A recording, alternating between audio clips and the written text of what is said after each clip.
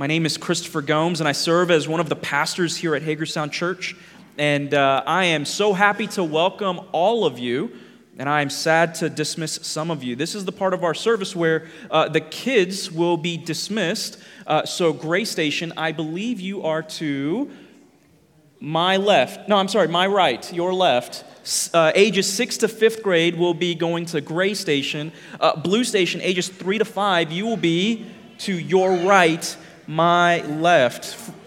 This morning, the kids in our Gray Station, they'll be reflecting on this question: what else does Christ's death redeem? And the answer, so simple and so profound: every part of fallen creation. That is how good our God is, that He would not just redeem a portion of a sinful world, but that He would redeem all of His creation. This morning, I was not expecting the sermon series slide to come up, but I'm going to retool my introduction now. We have been working through this series intermittently on how to destroy a church. Now, if you're visiting with us for the first time, you might be wondering, why would you talk about something like that? Why would you spend a sermon series on that? Well, just to add to that, we haven't even actually mapped out the ending of that series, so this series might go on for a very long time.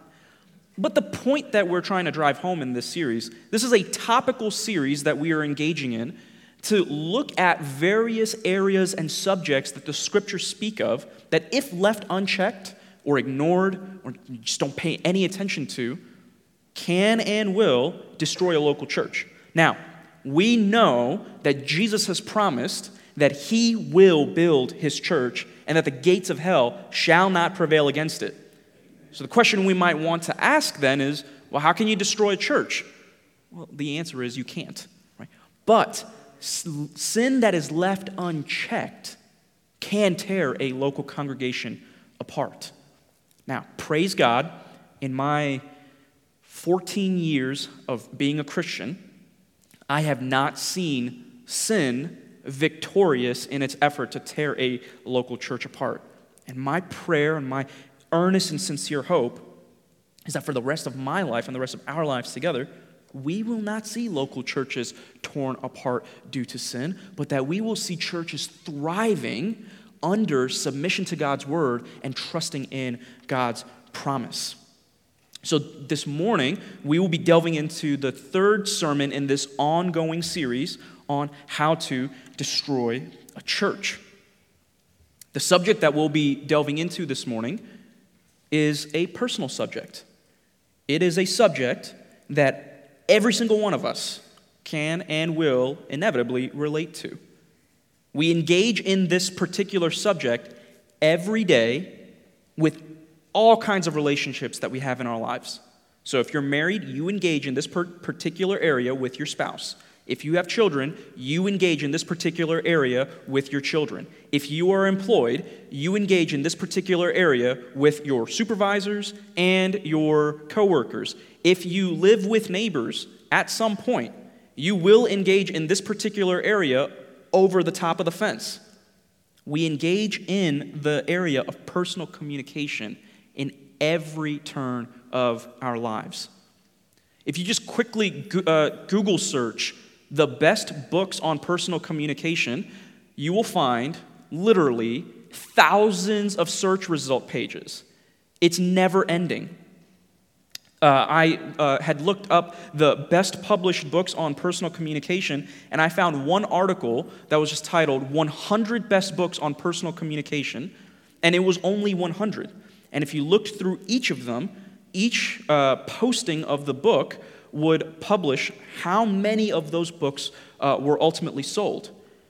So millions of books times 100, the zeros just keep adding on. This is a subject that everybody has something to talk about. Everybody has something to say about communication. No pun intended.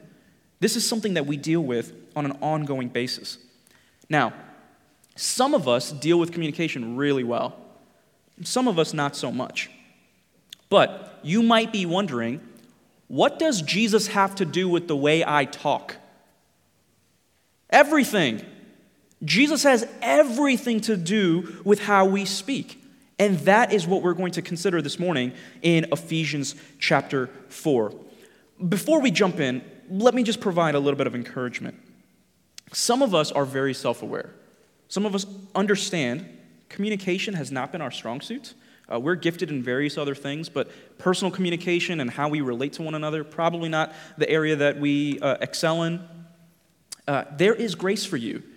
If you have failed in communicating well, in communicating in a way that gives grace to those who hear, there is grace for you still. God is not done with you. God has promised that he will complete the work that he began in you. And there is coming a day in which you will never, ever again speak a hurtful word or make a hurtful comment. There is coming a day when all you will speak is peace and joy and love. But until that day comes, we've got a little bit of work to do.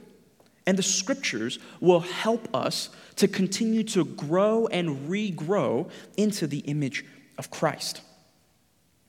If you have failed to communicate well, and I don't mean like a really well-worded email, and I'm not talking about a good voicemail recording. I mean speaking in a way, relating with others in a way that builds them up and doesn't tear them down.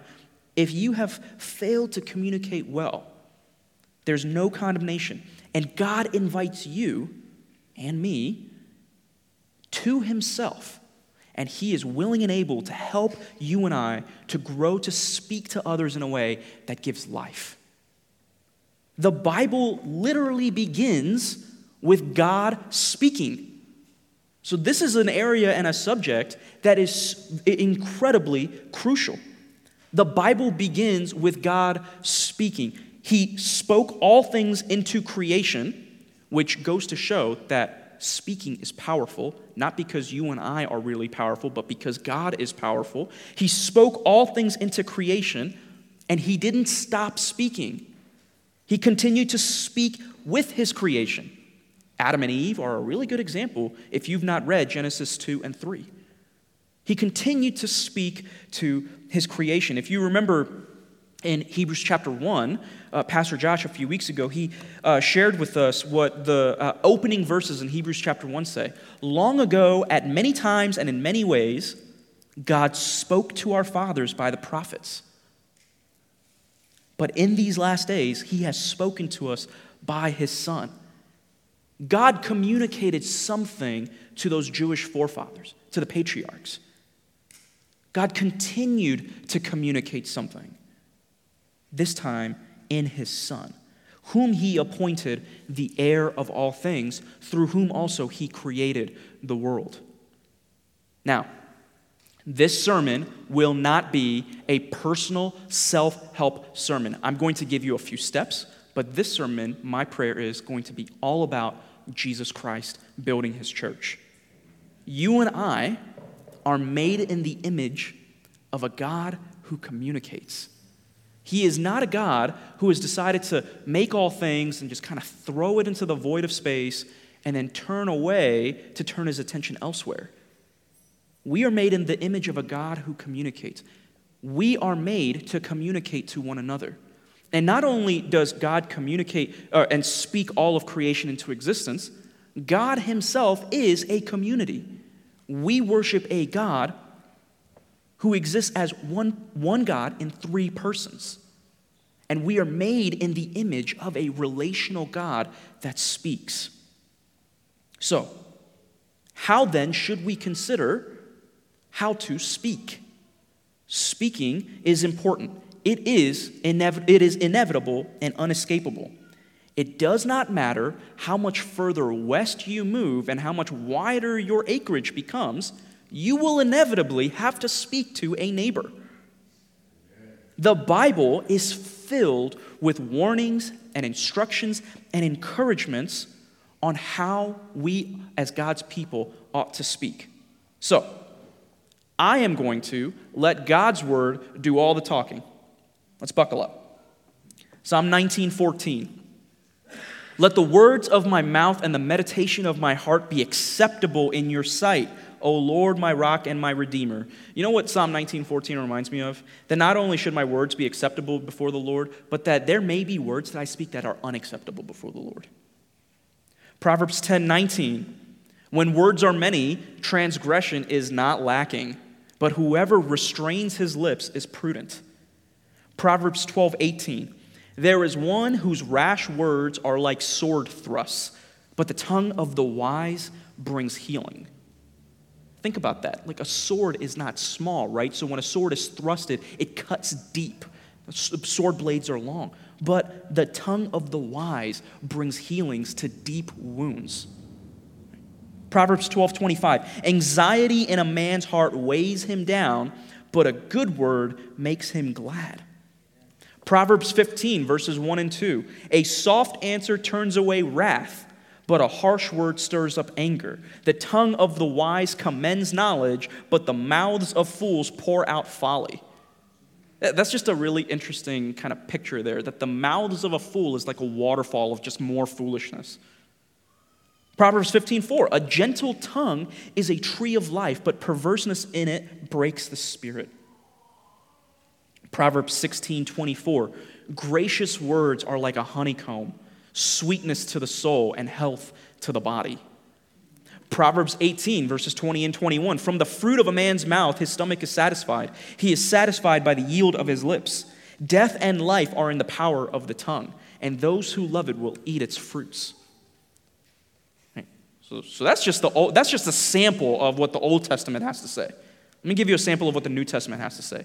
And I'm going to start with Jesus Christ's own words, Matthew 12:36 to 37. I tell you, on the day of judgment, people will give account for every careless word they speak, for by your words you will be justified, and by your words you will be condemned. Jesus again, Matthew 15:11. It is not what goes into the mouth that defiles a person, but what comes out of the mouth, this defiles a person. Luke 6:45. I think I've touched on this passage in every sermon I've preached in this series so far. The good person, this is Jesus speaking again, the good person out of the good treasure of his heart produces good, and the evil person out of his evil treasure produces evil. If you've got a pen, highlight this part in your verse. For out of the abundance of the heart his mouth speaks. That just goes to show, once you squeeze the toothpaste, there's no squeezing it back in. Ephesians chapter 5, verse 4, let there be no filthiness, nor foolish talk, nor crude joking, which are out of place, but instead let there be thanksgiving. Colossians 4:6, the Apostle Paul says, let your speech always be gracious, seasoned with salt, so that you may know how you ought to answer each person. A couple more found in the book of James. James chapter 1, verse 19. I think most of you have this verse memorized now by how many times I've referenced this. Know this, my beloved brothers, let every person be quick to hear, slow to speak, slow to anger. Verse 26. If anyone thinks he is religious and does not bridle his tongue but deceives his heart, this person's religion is worthless. James, he's got a lot to say on this. Last verse, James chapter 3, verses 9 and 10. James is talking about the human tongue, human speech. With it, we bless our Lord and Father, and with it, we curse people who are made in the likeness of God. From the same mouth come blessing and cursing. My brothers, these things ought not to be so. And brothers and sisters, that's just a sample of what the scriptures have to say about how we ought to speak with one another. Over time, if your aim is to tear a local congregation apart, the best tool that you may employ is an unbridled tongue. Over time, sinful communication in the local church can tear the church apart. But godly speech, godly communication, submission to God's word on how we as his redeemed people ought to live will indeed build itself up. And that's really the main idea of the sermon this morning that we're considering, is that Christian communication gives grace to those who hear and builds up others in love. Christian communication gives grace to those who hear and builds up others in love. Now, why would we want to consider this subject? Why would we want to consider this idea? Because God's communication to you by Jesus Christ has given you grace and is building you up in love. we in Christ are not who we once were. We have received grace and continue to receive grace and will forever continue to receive grace to be built up in love into the image of his Son. So, we then receive grace to give grace so that others will be built up, edified, strengthened, built up in love. We're going to spend most of our time this morning unpacking the scriptural instructions for Christian communication in Ephesians chapter 4, verses 25 to 32. So if you have your Bibles with you, turn with me to Ephesians chapter 4. If you're new to reading the Bible, feel free to follow along on the screens. I'd encourage you to pick up one of the black pew Bibles just right in front of you.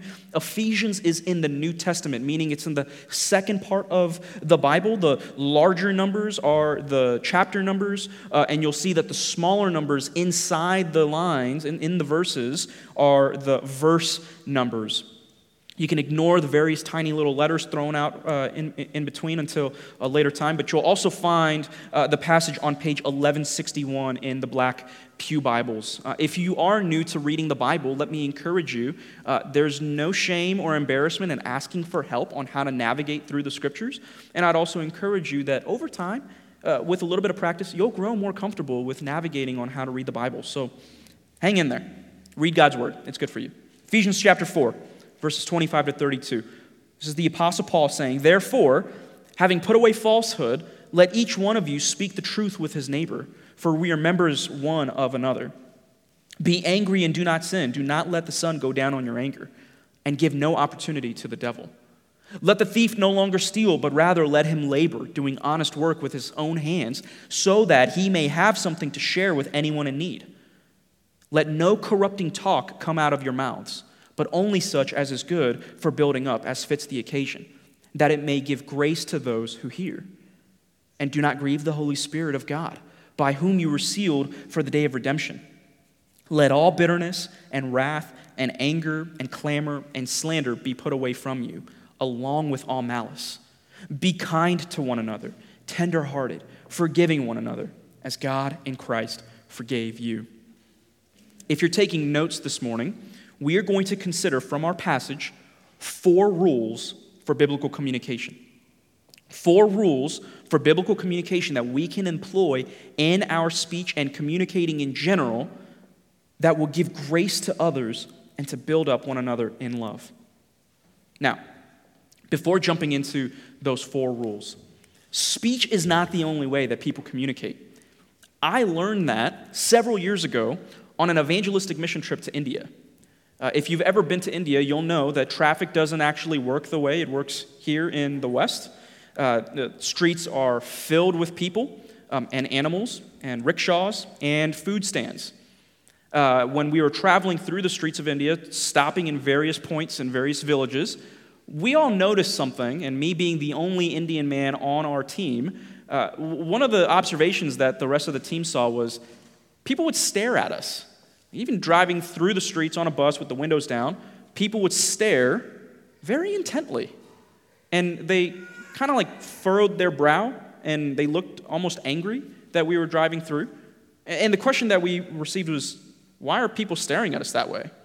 Well, number one, we're driving a huge bus through their village. So that's going to be one point to consider. But number two, that furrowed brow, I learned after the fact, was not a look of anger or disdain, but of curiosity. I learned much later, years into being married, that I also furrowed my brow when I would listen intently. When I would closely pay attention to something, someone might misunderstand me to being angry.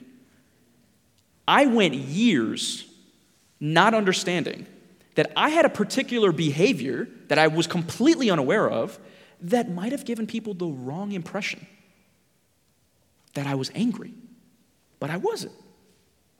So, that's just one example of how you can speak and communicate something not even with words. So, when we consider biblical communication, we are not just going to limit it to just speech, even though that is like 90% of what we're talking about. So, 4 rules for biblical communication. Number 1, be honest. Number 2, speak to reconcile. Number 3, speak to edify. Number 4, speak to give grace. So 4 rules. You can write those down, put it in your Bible. I think it'll really serve you well. But before jumping into this particular section of Scripture, there's one observation we need to make. This is the end of Ephesians chapter 4, which means there are 3 whole chapters preceding it. The temptation might be that you just jump into the specific action commands in a book like Ephesians and then not pay attention to the rest that preceded it before. If you're visiting with us this morning and maybe you don't identify as a Christian, you might think, well, I don't really need to wonder about communication. I speak just fine. My relationships are fine. That's well and good, but this particular sermon and the subject we're covering, it's not about self-help.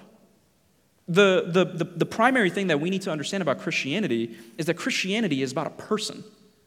The Christianity is about Jesus Christ.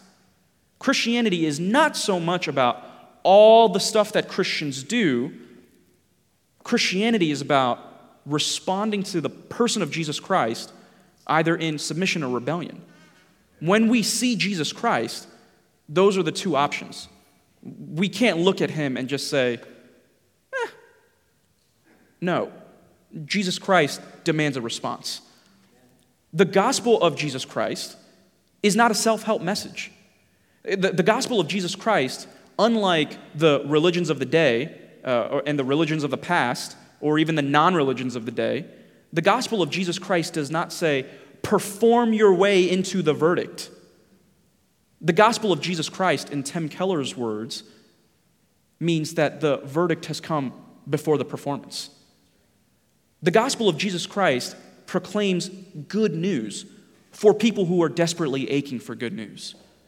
The gospel proclaims that God, who is beautiful and perfect and holy and righteous, has created all of creation to reflect his beauty and goodness and holiness. But something has gone awry. Christians call it sin. It's not just one inappropriate behavior.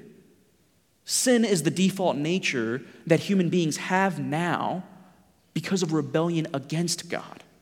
We have rebelled against God. We have transgressed. We have broken his commands, and we've broken our relationship with God. Where there was once harmony, there is now enmity. But if the gospel is good news, where does the good news come? Because there is only bad news if we have broken our relationship with God to result in enmity. Our sin deserves punishment. Christianity does not blush and wink away at evil. Christianity alone has the most sober-minded approach and perspective on all of creation and the evil that is in the world. And Christianity alone has the solution. And that solution comes in the person of Jesus Christ. The Bible demonstrates and reveals to us God's love for his creation to send his one and only Son to pay the penalty for our sin by dying on the cross.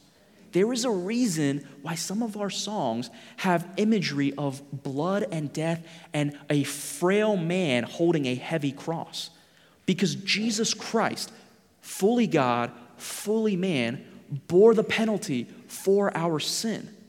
He bore the punishment and the wrath that we are due. He is what we call our substitute. He has provided what Christians call atonement. He has paid for our sin in his own body. But Jesus Christ did not remain in an old grave. Jesus, 3 days later, rose from the dead. He now reigns all, supreme, forever, for all eternity. And if you trust in him, if you turn to him by repenting of your sin and placing your faith, your trust, your confidence in Jesus, you won't receive 12 points to become a better person. You will become a new person.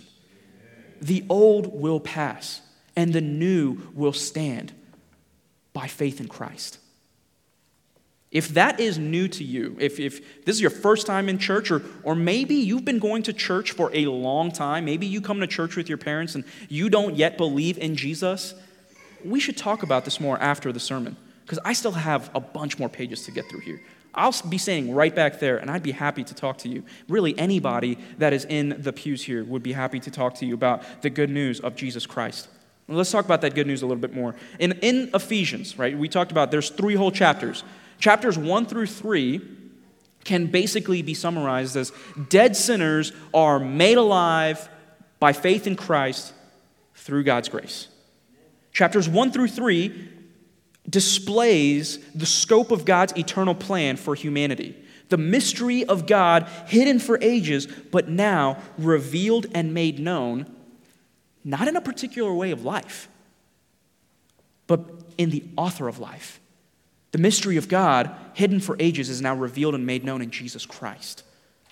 Now, that's the first 3 chapters, right? So in the first 3 chapters, Paul lays out for you in very rich language Christian doctrine, the foundations of Christian belief. It is in the final 3 chapters that Paul moves to various imperatives, implications of God's grace in the life of the church. There are 41 recorded commands in the book of Ephesians. 40 of them are found in the final half of this letter. Now, Ephesians chapter 4, it begins by reminding us, Christians, of our calling. This calling that God has drawn us near by faith in His Son. He has called us to Himself. And we are now instructed to walk in a manner that is worthy of this calling. We're to do this, we're instructed, with all humility and gentleness, with patience, bearing with one another in love, eager to maintain the unity of the Spirit in the bond of peace.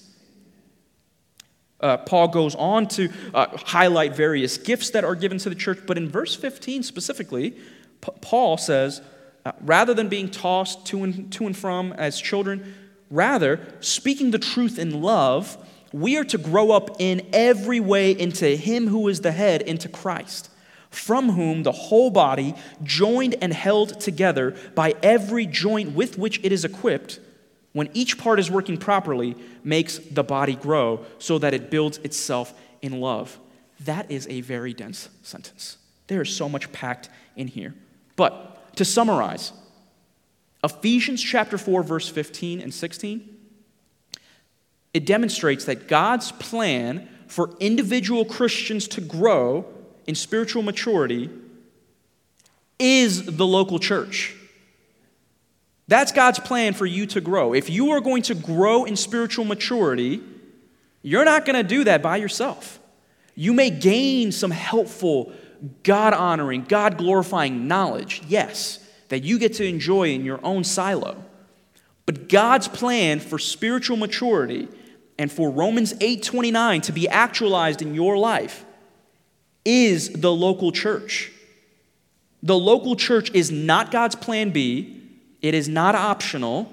It is not just a luxurious add-on feature that we can choose to, pay to add.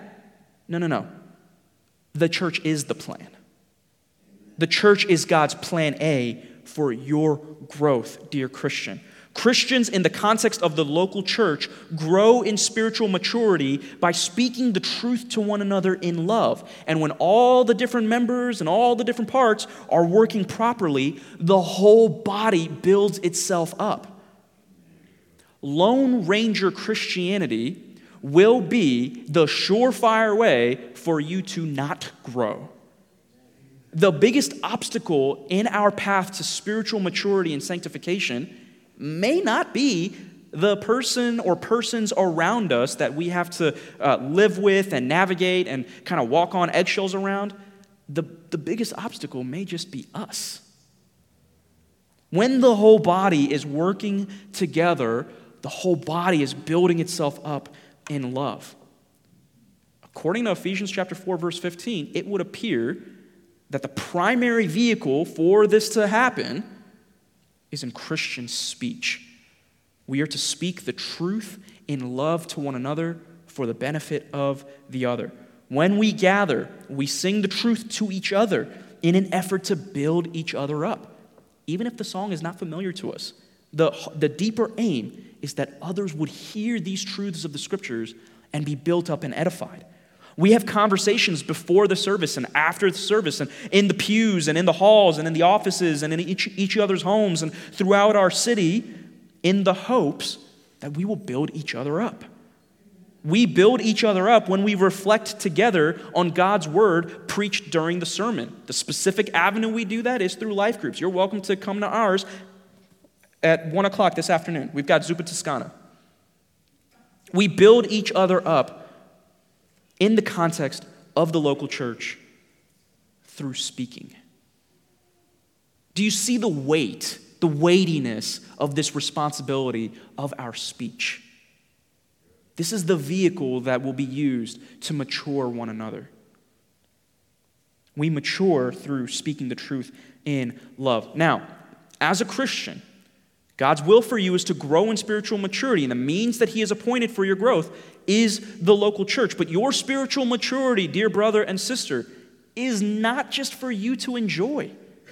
It is not just for you to enjoy. Your maturity and growth are meant to be enjoyed by yourself, yes, and exercised as a blessing for others to enjoy. God intends for you to grow through the local church so that your spiritual maturity will bless others in the church, that they may grow, and when they grow in spiritual maturity, they may bless others to grow up into Christ in spiritual maturity, and then that cycle just repeats itself, and it just continues so that when each part is working properly, the whole body grows itself up. That is the beauty of the local church. God's plan A for your sanctification. Now, I promised that we would spend time in Ephesians chapter 4, verses 25 to 32. So that was all just building the ramp for the plane to fly. Let's buckle up in our seats and let's fly the plane. Ephesians chapter 4, verses 25 to 32. So, we read this passage, and we're going to consider 4 rules for biblical communication outlined by the Apostle Paul here. Rule number 1, be honest. Be honest. Ephesians chapter 4, verse 25. Paul, in very clear and plain language, says, therefore, right? So Ephesians 1 to Ephesians 4, verse 24, all of these things that we've considered, therefore, having put away falsehood, let each one of you speak the truth with his neighbor, for we are members one of another. To appropriately and accurately understand this passage, you don't need dense commentaries. If you are in Christ, put away falsehood. Take falsehood, put it on the shelf, never reach back for it again. Speak the truth to one another. And Paul goes on to say, why should we do this? Why should we put away falsehood, rather speaking the truth to one another? Because we are members one of another.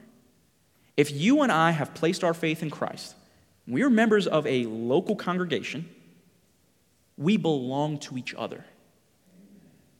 In a practical way, in a very real way, I belong to you and you belong to me. We belong together as members of one big family. We are members one of another. So if I belong to you and you belong to me and I speak falsehood to you, not only do I harm myself, but I harm you. And if you belong to me and I belong to you and we're members together, why would I want to harm someone that belongs to me? We are to put away falsehood. We are to speak the truth with his neighbor. We are to put away all forms of falsehood. So this isn't just saying, hey, when speaking the truth is comfortable and appropriate for you, and you're okay with it, then go ahead and speak the truth. No.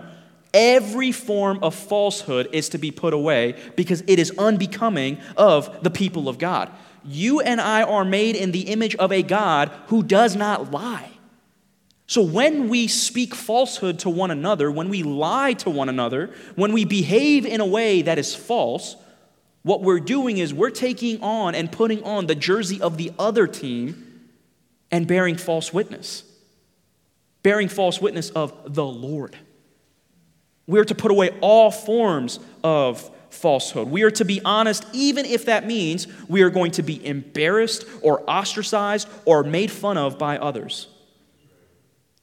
So, practically, we are to be honest in our speech at all times.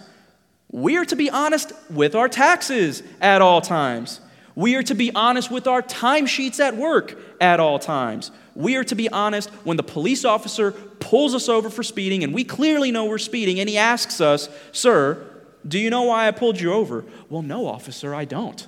No, you put that behavior away because Christ bled for that sin. And you honestly say, "Yes, officer, I was speeding. I know what I did was wrong, and I will bear the punishment and the penalty." We're to put away all falsehood. In verse 15, Paul says Christians are to speak the truth in love. In verse 25, he finds the need to repeat himself. Christians are to speak the truth. All forms of falsehood are to be put away. Truth characterizes God, while lying characterizes the devil. In John 8:44, Jesus, speaking of Satan, said, "He, Satan, was a murderer from the beginning and does not stand in the truth because there is no truth in him. When he lies, he speaks out of his own character, for he is a liar and the father of all lies." If you are a Christian, if you have placed your faith in Christ, when you speak and you speak the truth, you are demonstrating who your Father is. Because if you are a Christian, your Father is not the father of lies, but the Father of life. And your words, spoken in truth, should give life to others. Now, what are some common examples of falsehood? Right? This is probably something that we ought to consider. What are some common examples of falsehood? Well, I already said cheating on your taxes, cheating on your wife, those are falsehood. Those are examples. Outright deceit is a common example of falsehood. When you explicitly lie to someone, you are not speaking the truth. And if you have to squirm your way to tell the truth, you should probably understand you're on some uncomfortable ground. Outright deceit is common falsehood. Another example, keeping a secret when it should be disclosed, is an example of falsehood.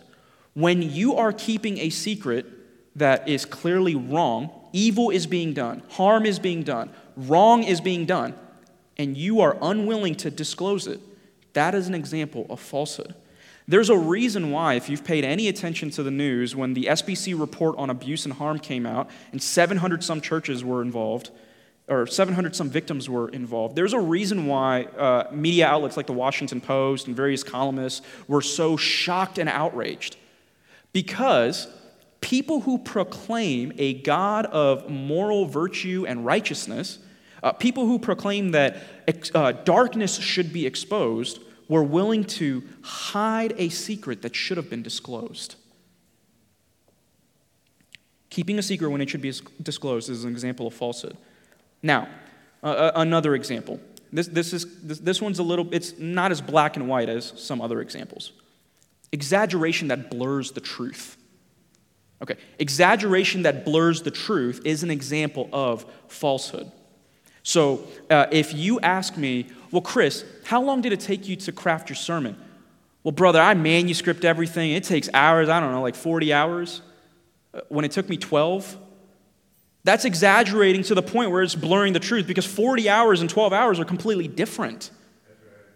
And if I'm speaking in such a way that you actually can't accurately understand what I'm trying to say to you, then I'm probably speaking in a way where something might be false.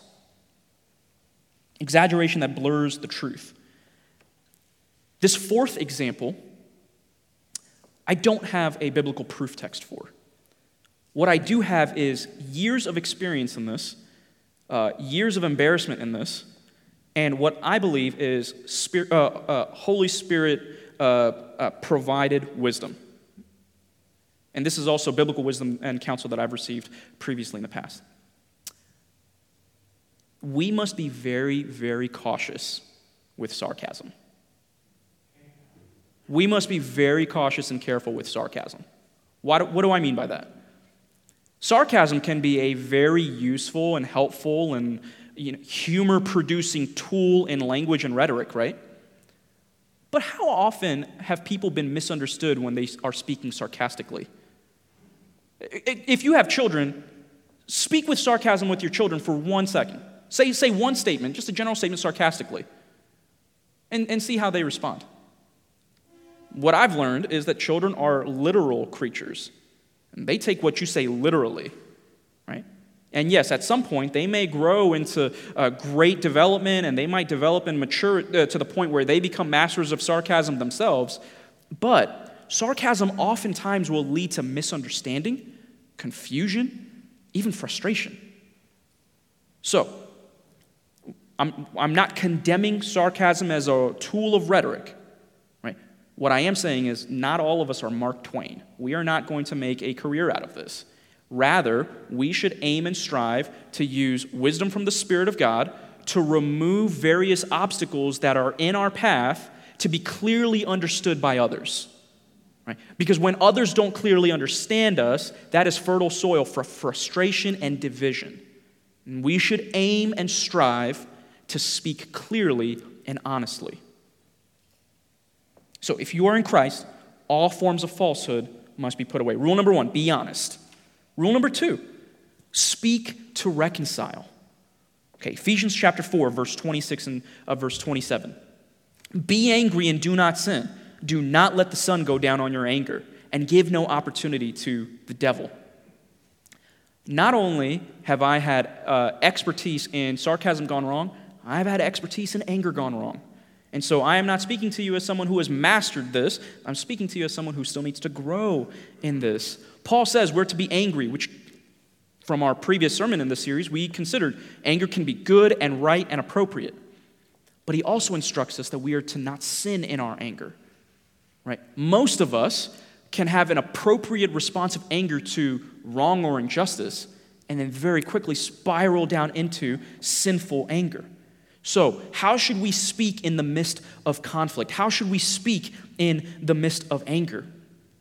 I remember several years ago sitting in on some biblical counseling, and the husband and the wife talked about communication issues in marriage, especially in the midst of conflict. They both were the type that when they would get angry, they would kind of just bottle up, and they would just kind of hold everything back. They wouldn't talk about it. They wouldn't talk about anything. There would just be the silent treatment in the house. Days would go by, maybe even a week or more, and then the cell phones would come out. And then the well-crafted, long text message to the spouse. And then the other spouse would receive it, and then they would respond. And back and forth. And what was happening was they became angry. They let time go on.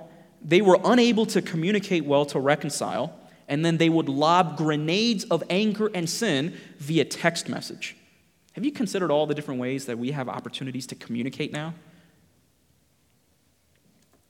How then should we speak in the midst of conflict? Scripture is replete with instructions and encouragement that we should speak in a way that promotes reconciliation. We should speak in a way where we are honest about our own sin, where we agree with God about our sin, and we agree with the other that we have offended with our sin to confess our sin and speak to reconcile. The scriptures are filled with encouragements to speak with reconcile. In the midst of our conflict, it's tempting to use our words to attack and tear down. If you're ever in a position of leadership, it's very common to hear from the grapevine people speaking of you in ways where they are attacking you and tearing you down. It's tempting to attack and use our words for harm and destruction, to bring up the past against the other, to say things like, well, you always blah, blah, blah, or, well, you never blah, blah, blah, fill in the blank. But Paul reminds us that we ought to take every opportunity to reconcile quickly and to speak in such a way that promotes reconciliation. Scholars and theologians debate if Paul actually meant that Christians should reconcile with one another before it literally got dark, before the sun literally goes down. But the point being that Paul's driving home is that reconciliation is the goal. And we should speak in such a way, according to Ephesians chapter 4, that promotes and brings about reconciliation. Jesus, in his Sermon on the Mount, in Matthew chapter 5, he says the same thing. Aim to reconcile quickly. The sooner, the better. Use your speech, brothers and sisters, to reconcile with one another. One piece of counsel that I have received and have given to others is when you're speaking, keep current.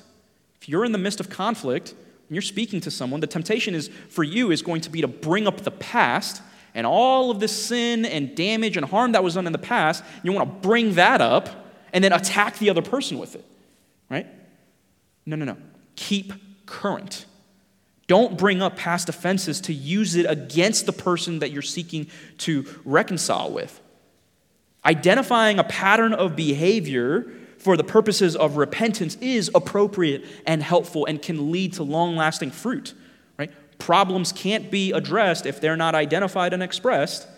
So identifying a pattern of behavior can be helpful, but, this is a big but.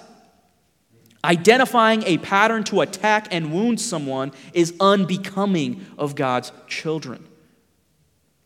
Did you know that God does not do that with his children? When you flip through the pages of Scripture, you do not see God pulling out his sword and saying, well, yeah, I love you, but smack. No. God's word speaks life and encouragement. He reminds us that he will not bring our sin up against us anymore because we have the righteousness of Christ robed onto us. We're to use our speech then in a constructive manner to reconcile. So rule number 2, speak to reconcile. I got a couple more rules here. Rule number 3, speak to edify. Ephesians 4:29. We're just moving along through the passage here. Let no corrupting talk come out of your mouths, but only such as is good for building up, as fits the occasion, that it may give grace to those who hear. All right, I'm going to take this verse apart. Let no corrupting talk come out of your mouths, right? Paul gives us a negative. Do not speak this way. Corrupting speech is not to come out of our mouths. Corrupting speech includes speech that we use to tear one another down, to curse one another, to use inappropriate language, or to speak in a way that does not build others up. There is a very funny, long-standing TV show on NBC, and you can stream that show right now on Peacock, and there's a long-running joke that the main character says, brothers and sisters, that joke, which I will not repeat from the pulpit, ought not to be coming out of our mouths. Why? It's not because that he's including curse words, but because it's corrupting speech. And according to Ephesians chapter 5, verse 4, that kind of speech is crude joking. So crude joking, crude talk, unwholesome speech ought to be put away. Not because we want to go on some sort of holy moral crusade against the culture. We ought to demonstrate to the watching world around us, there is something uniquely different about those people that meet at that building on 15 High Street. They act different. They talk different. They sound different. They're really kind people. That's just weird. Corrupting speech ought not to come out of our mouths. And do you know what else is a form of corrupting speech?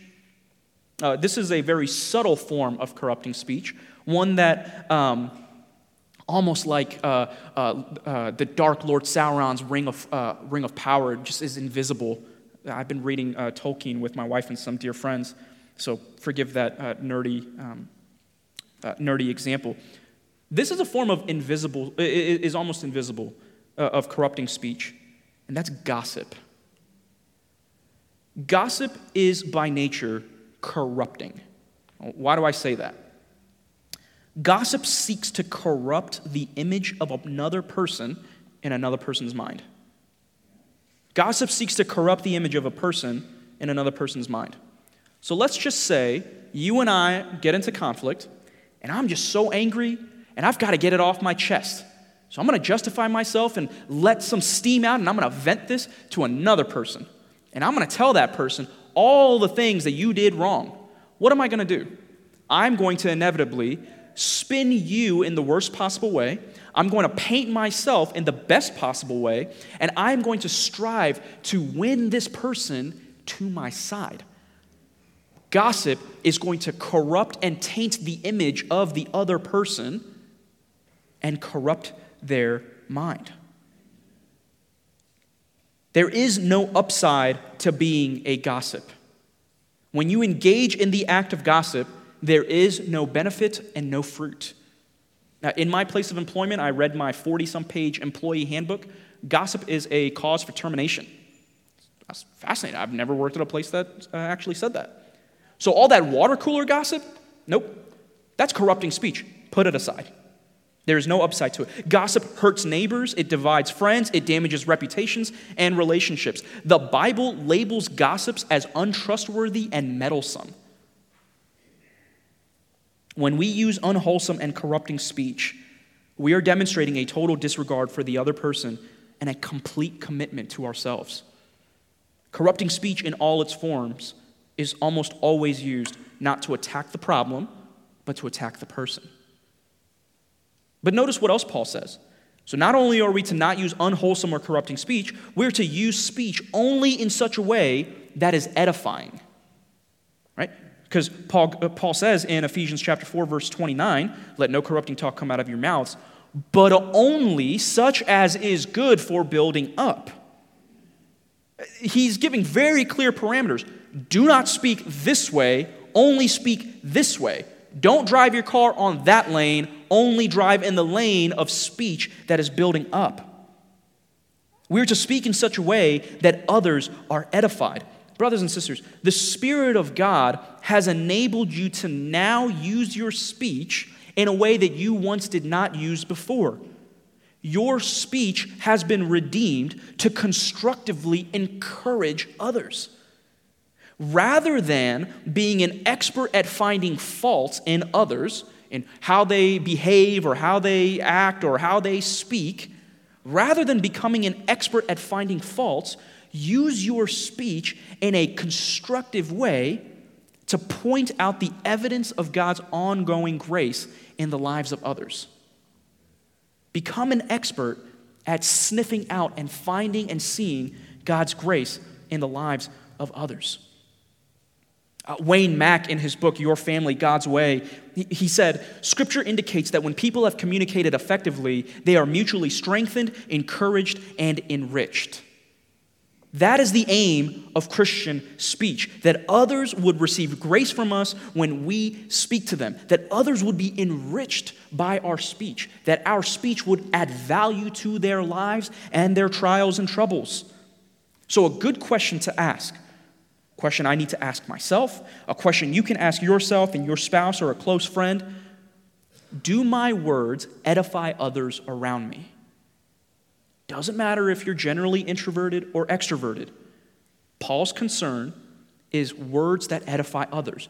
Do my words edify others around me? Do my words constructively build up others? If your words do not edify others, which is very possible, there's no condemnation for you.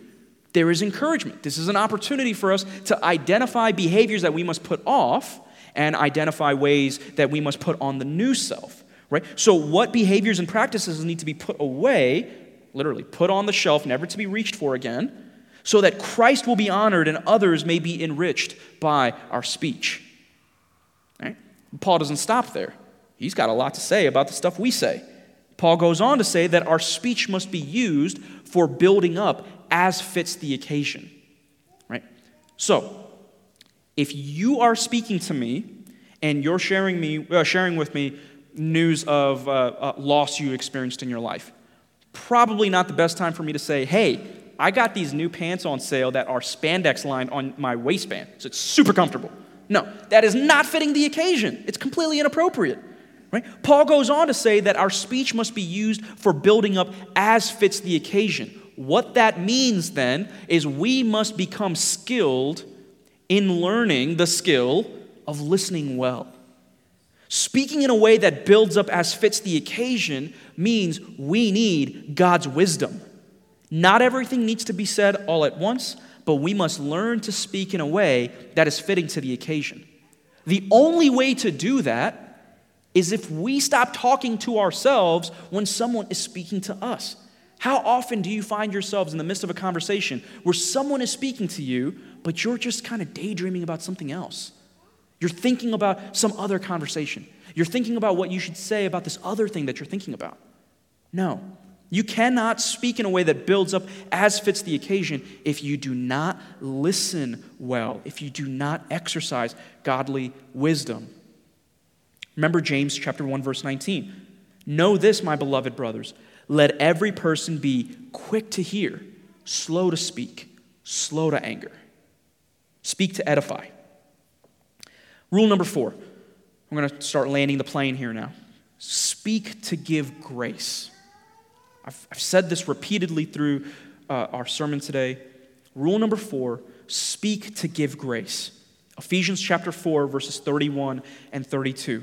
So Paul is closing this section by saying, let all bitterness and wrath and anger and clamor and slander be put away from you, along with all malice. Verse 32, be kind to one another, tender-hearted, forgiving one another as God in Christ forgave you. Speak to give grace. Bitterness, wrath, anger, clamor, and slander, those may be behaviors and patterns of behavior that identify your old way of life. They may even identify certain practices now. But the scriptures don't say, hey, if you ever fall into this one time, you're no longer a Christian. The scriptures say, take these and put them away. Sin does not like to see itself out to the door. Sin prefers to make a home. These behaviors, these patterns of sin, we are to take them and throw them to the curb, never to look back at them again. But when we do, there is grace for us because the new self is still alive, and we are still encouraged to put the old self off and put on the new. In Ephesians chapter 4, verses 31 and 32, this tells us a lot about God. Because we are in Christ, we have experienced God's own kindness towards us. Because we are in Christ and we have experienced His kindness, we are now enabled to exercise kindness to others. We are to be kind to one another. One of the chief ways we express kindness to others is through our speech. So we must exercise kindness in our speech. We're also called to be tender-hearted. Brothers and sisters, God has demonstrated His own tender-heartedness towards you in Christ. God is not hard-hearted towards you. He is not a distant judge that is ruling against you. He is a loving Father who has a tender heart for you. And that tender heart will be for you in Christ forever. There's no expiration date to God's tenderheartedness. Therefore, we can then exercise tenderheartedness in our speech to others. It is a complete contradiction if we profess to have faith in Christ, yet treat His saints, whom He gave His life for, mind you, with coldness and antipathy. Our speech ought to demonstrate the similar tenderheartedness that we have received by God the Father. And similarly, Paul goes on. We are to forgive one another just as we have received forgiveness by God in Christ. Our speech must demonstrate forgiveness. When someone seeks your forgiveness, and again, in a previous sermon, I encouraged you, don't just apologize for sin, actually request forgiveness. Say, I sinned against you by this, will you please forgive me? When their response to your request for forgiveness is tight lips, you don't actually know if they've forgiven you. You don't actually know if they're saying, you know what, you've got this whole ledger of moral wrongs, I'm going to pay for it. The only way to demonstrate that, the primary way to demonstrate that you are willing to forgive is to say, I do forgive you. And every time after that you will be wronged or will wrong someone else, speak in a way that demonstrates forgiveness. All right, to land the plane. 4 rules to communicate biblically in this passage. 4 rules that, if employed, will build up the church in love. We are to be honest. Put away all forms of falsehood. Be honest. We are to speak to reconcile. We are to speak to edify. We're to speak to give grace.